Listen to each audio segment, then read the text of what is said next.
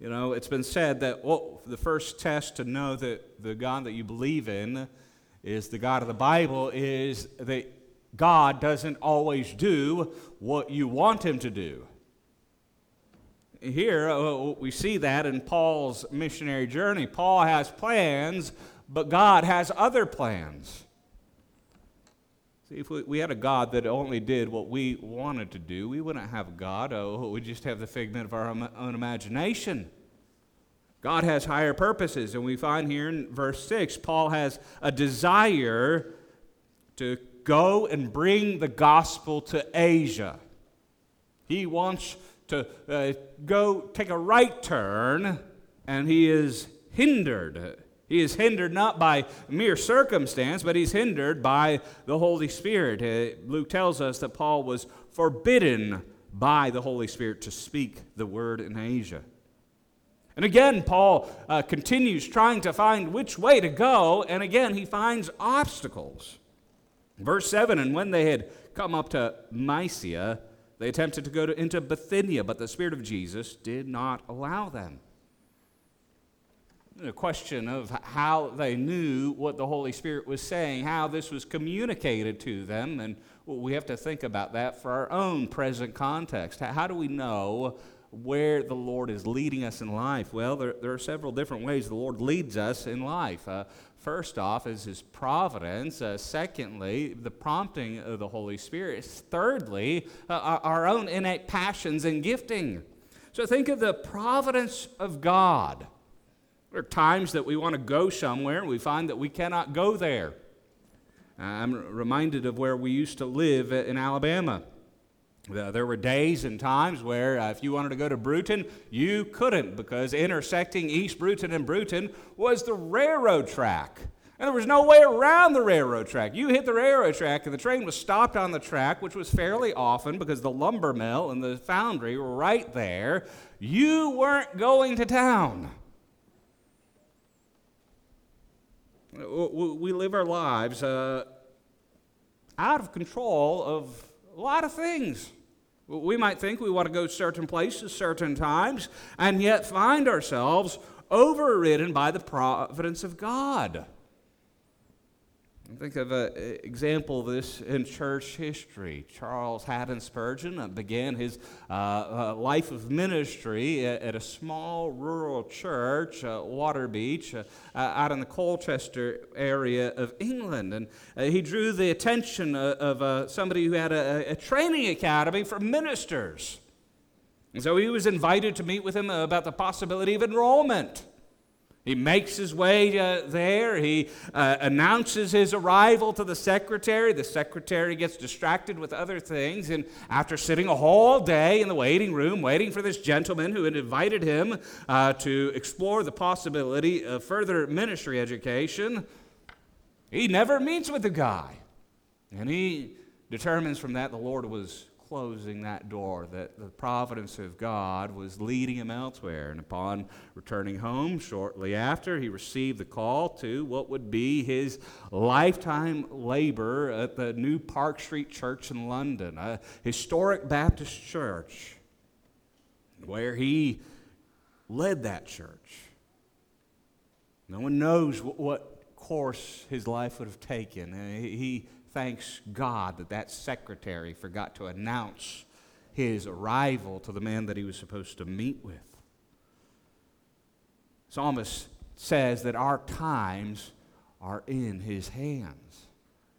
We find ourselves, so many aspects of our lives, we don't have control over.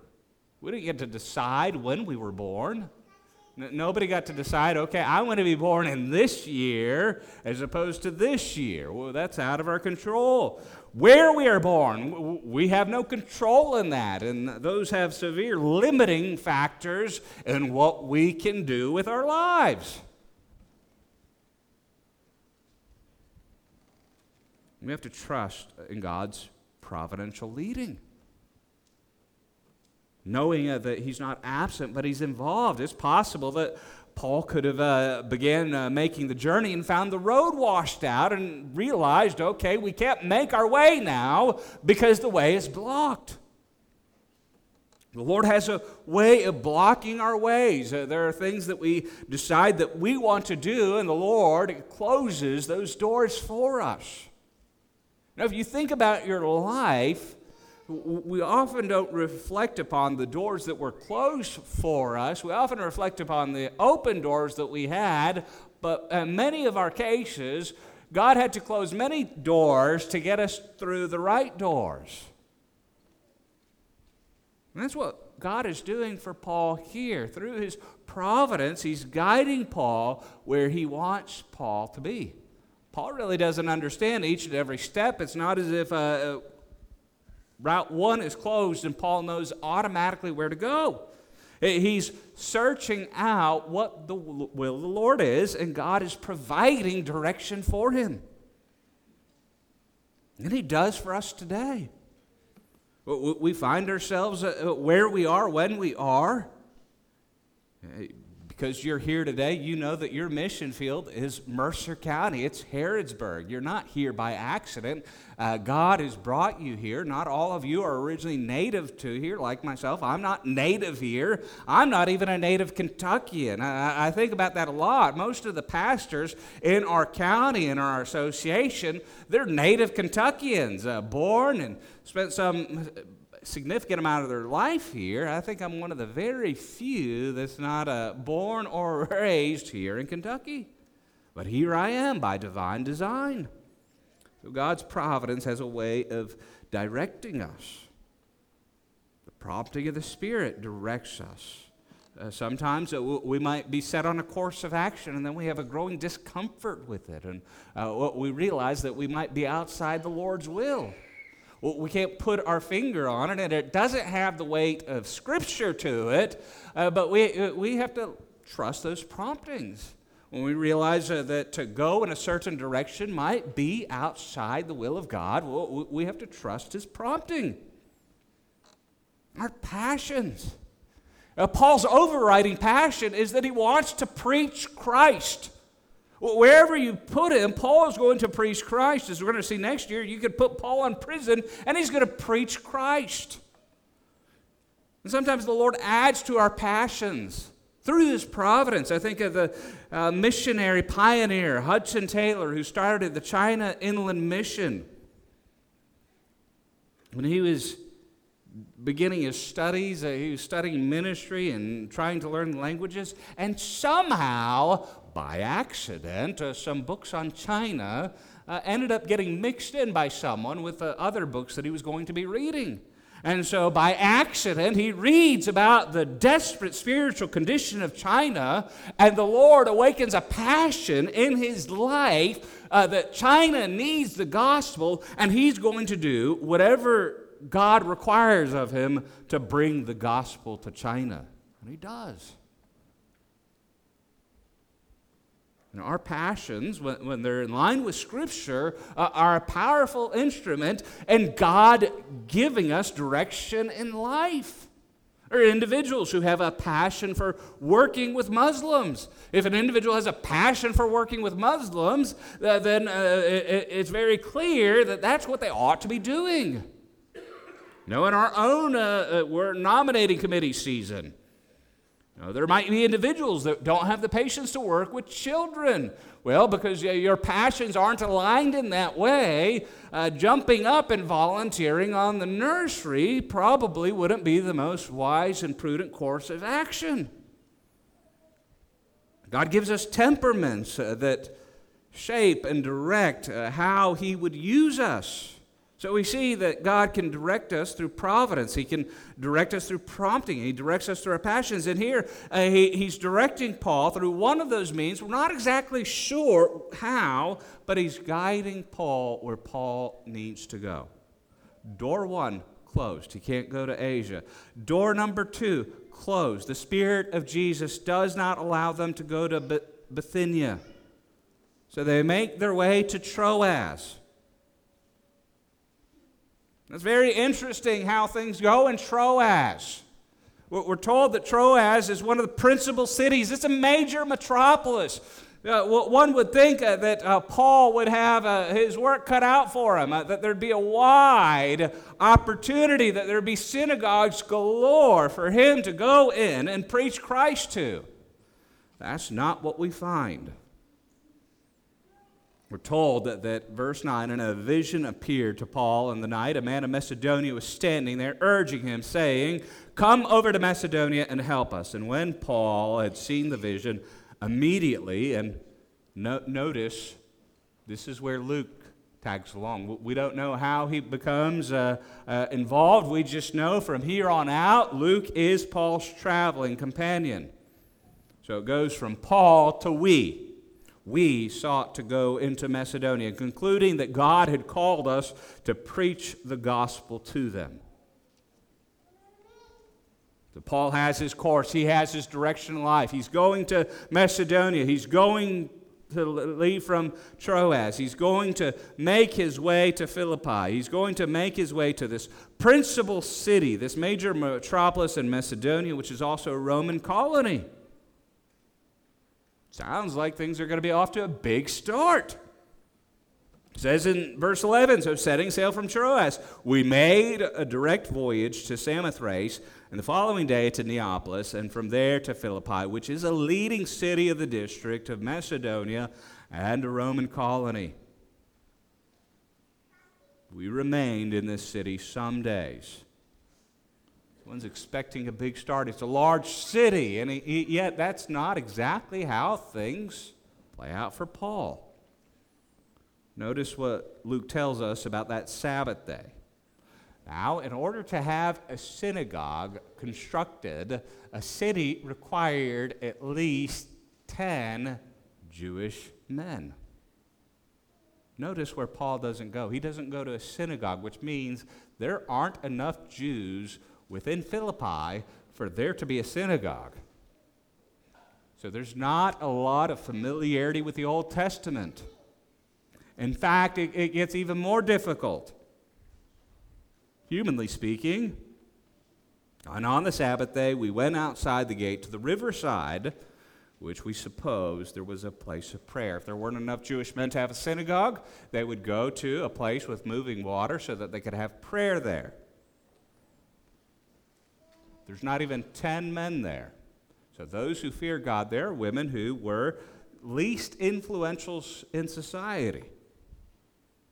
So he's teaching. He doesn't allow that to hinder him. He doesn't think, okay, there's no men here. This is a small start. We need to be moving elsewhere. He understands that despite this small start, he is where he is by divine design. Again, where we suppose there was a place of prayer, and we sat down and spoke to the women who had come together.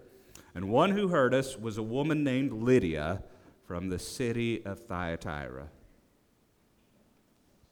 Now, just to give you a geography lesson, Thyatira is not in Macedonia. Thyatira is not in Europe. Thyatira is in what was considered Asia. So here, God has directed Paul away from Asia to reach a woman who was from Asia. Lord works in ways that we cannot fathom. So there Lydia is, from the city of Thyatira, from the region of the world that Paul was trying to bring the gospel to. And there Lydia is, a seller of purple goods, a woman who works in commerce, who was a worshiper of God. She was a God-fearer. She had come to know the God of the Old Testament, and so she was a worshiper. She wasn't of a Jewish background, but she was a Gentile who had come to know the one true and living God. And there, God worked. Luke is very clear that this isn't Paul being incredibly persuasive. He's clear that God is at work. We have to remember sometimes we think in our evangelism, in our ministry, that it all falls upon us. I think sometimes that causes us great fear. Dr. Bucher, professor of evangelism at Southern Seminary, wrote a book called Overcoming Walls to Witnessing. And one of the walls that he says that people have for witnessing is that they think it all depends upon them. That if they're not intelligent enough in their persuasion, in their presentation of the gospel, if they're not persuasive enough, that somehow the gospel will not do what it's intended to do.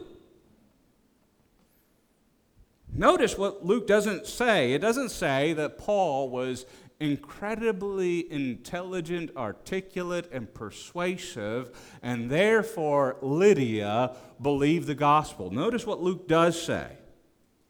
It says, the Lord opened her heart. The Lord opened her heart.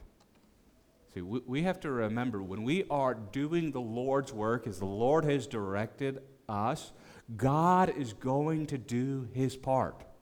God is going to work. The work of the ministry, the advancement of the gospel, depends upon God doing His work. It doesn't depend upon us being impressive. I think God is teaching Paul an important lesson that lasted with him. Paul understood that it wasn't his own strength and power that impressed people, but it was the power of a crucified Christ. Paul would later on write the church of Corinth, telling them, in verse 10 of chapter 1 of Corinthians, I appeal to you, brothers, by the name of our Lord Jesus, that all of you agree, that there be no divisions among you, but that you be united in the same mind and the same judgment. For it is reported to me by Chloe's people that there's quarreling among you, my brothers. What I mean is that each one of you says, I follow Paul, I follow Apollos, or I follow Cephas, or I follow Christ. Is Christ divided? Was Paul crucified for you? Or were you baptized in the name of Paul? I thank God that I baptized none of you except Crispus and Gaius. And he goes on, verse 17, for Christ did not send me to baptize, but to preach the gospel, and not with words of eloquent wisdom, lest the cross of Christ be emptied of its power. Verse 18, for the word of the cross is folly to those who are perishing, but to those who are being saved, it is the power of God. For it is written, I will destroy the wisdom of the wise, and the discernment of the discerning I will thwart. Where then is the one who is wise? Where is the scribe? Where is the debater of this age? Has not God made foolish the wisdom of the world? See, Paul's learning that this ministry, this gospel advance, isn't going to depend upon him and his eloquence and his intelligence. It's going to depend upon God doing His part. See, I think we forget that. And because we forget that, we are so closed-mouthed. We're afraid that we're going to make a mess of things when we try to tell people about Jesus. I've heard individuals say that they don't evangelize because they're afraid they're going to do more harm than good. Goodness. To have that high view of yourself that you think that in telling somebody the gospel, you could eternally damn them. That you could somehow override God's work in their heart. The Lord opened her heart to pay attention to what was said by Paul. Her heart was so open that she believed. And we know that because of verse 15. And after she was baptized, and her household as well. God opened her heart, opened her mind so that she would trust in Christ for salvation. And she did. She was baptized. And her household as well. She urged us, saying, if you have judged me to be faithful to the Lord, come to my house and stay. And she prevailed upon us. This woman was remarkably saved. The Lord opened her mind to the gospel, and she believed. And she wanted to become an active participant in this mission. And so she offers to house Paul. Remember, Paul's a traveling evangelist. He doesn't have a home. He doesn't know anyone there. And so she opens up her home.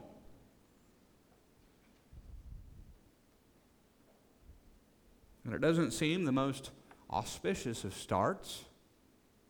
You know, here Paul was trying to make it to Asia and Bithynia. He's come to the principal city, and he has one convert, plus her household.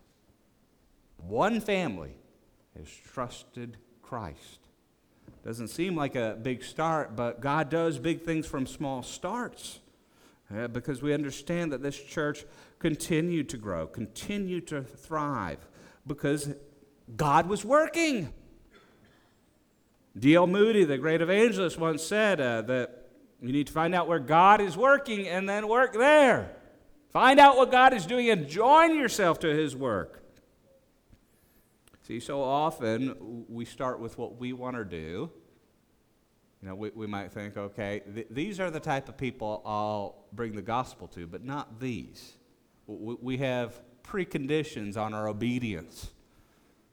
I think of my own life. When I was in college, I used to tell my classmates that I would never be a youth pastor and that I would never come back to Georgia to minister.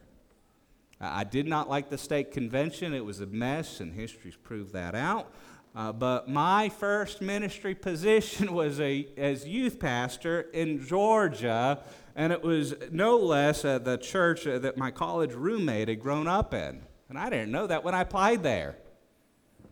God had closed door after door in my face. And I'm thankful for those closed doors that led me to that open door, a door that I would have never picked for myself. I think of what God did during my time there and during my time at Memorial Baptist Church where I served. I think of individuals that were saved there. Now, I went through experiences I would have never chose for myself in ministry at my first pastorate at Memorial Baptist, but there were individuals that were led to saving faith in Christ because of my ministry there. Now, I would have never really, if I were planning my life out perfectly, I would have never gone to South Alabama in hurricane territory, but I think even there, where God opened a door, and individuals who were saved through my ministry there who might not have been saved otherwise. God is guiding us. God is directing us. You have to understand, if you're a believer in Christ, you have the friends that you have the coworkers that you have the family that you have by divine design. God is placing you where you are, when you are, with who you are, so that you would share Christ with them. See, you don't need a vision in the night to tell you where to go. God's placed you there.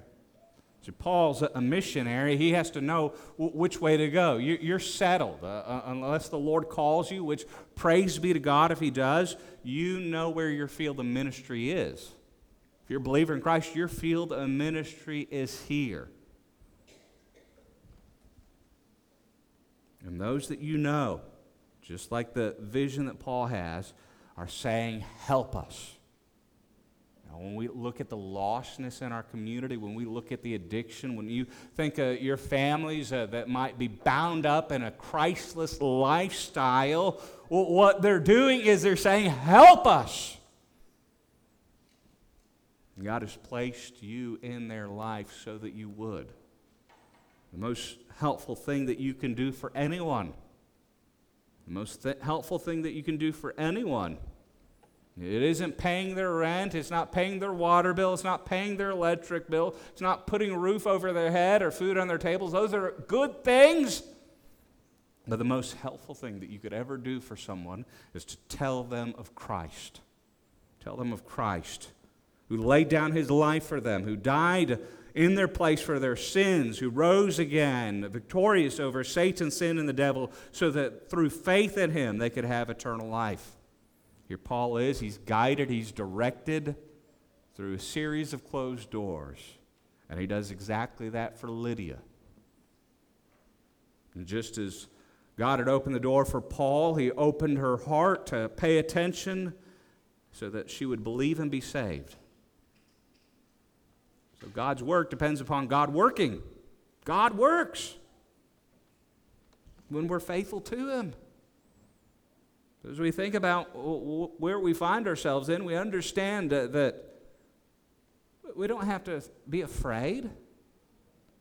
We don't have to think, well, what if I make a hash of the gospel and I'm not clear? What if I'm not amusing or interesting enough? When we walk in the good works which God has prepared beforehand for us to walk in, God works. God works in us and through us, just as he did Paul. Again, look at that. The Lord, not Paul, not his impressiveness and persuasiveness. The Lord opened her heart to pay attention to what was said by Paul. I'm pretty sure, I'm not a betting man, but if I were to bet, I'm betting each and every one of you know somebody that does not know Christ. And some of you might have been afraid to share Christ with them. Afraid that somehow you're going to do something that will make things worse than they already are.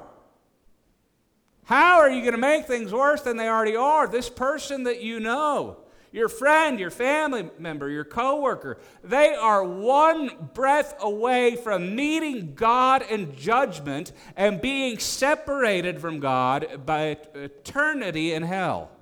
You don't get much worse than that.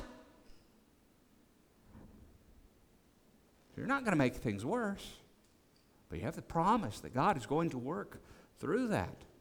It might not be immediate like Lydia was. God had obviously been working in her life. She was a worshiper of God. And it might take years. You might plant that seed of the gospel. You might tell them about Jesus and somebody else. You know, what does Paul say to the church of Corinth? I planted, but Apollos watered. But God gave the increase. When we're faithful to follow the direction that God gives us, God works. God's word doesn't fail. So we're going to come to a time of invitation. I would encourage you during this time of invitation, if you're a believer in Christ, pray that God would give you the holy boldness that he has promised you in his word, because Paul tells Timothy, his traveling companion later on in life, God has not given us a spirit of fear, but of power, love, and self-control, that you would have that spirit of courage to share the gospel, trusting that God would do his work. If you're not a believer, I tell you, you are one breath away from eternity. And to die without Christ is to face eternal torment in hell. God has made a way, one way, and as the apostles have borne witness to, there is salvation in no other name. Jesus himself bore witness. He is the way, the truth, and life. None may come to the Father except through him. So if you've not placed your faith in Christ, you stand one breath away from meeting your judge, who will, if you have not trusted in Christ, cast you out of his presence into the outer darkness with weeping and gnashing of teeth, and you will discover true misery for all of eternity, and you will only have yourself to blame because Christ has invited you to come. Let's go, Lord, in prayer. Father, we thank you for your grace and your mercy, and we pray that if there are any here this morning who have not trusted in Christ, that the gravity of their situation would weigh upon them, and that you would open their minds and open their hearts to believe in Christ. We pray for those of us who are believers that you would give us a holy boldness to make much of Jesus. For this we pray in Christ's holy and precious name. Amen.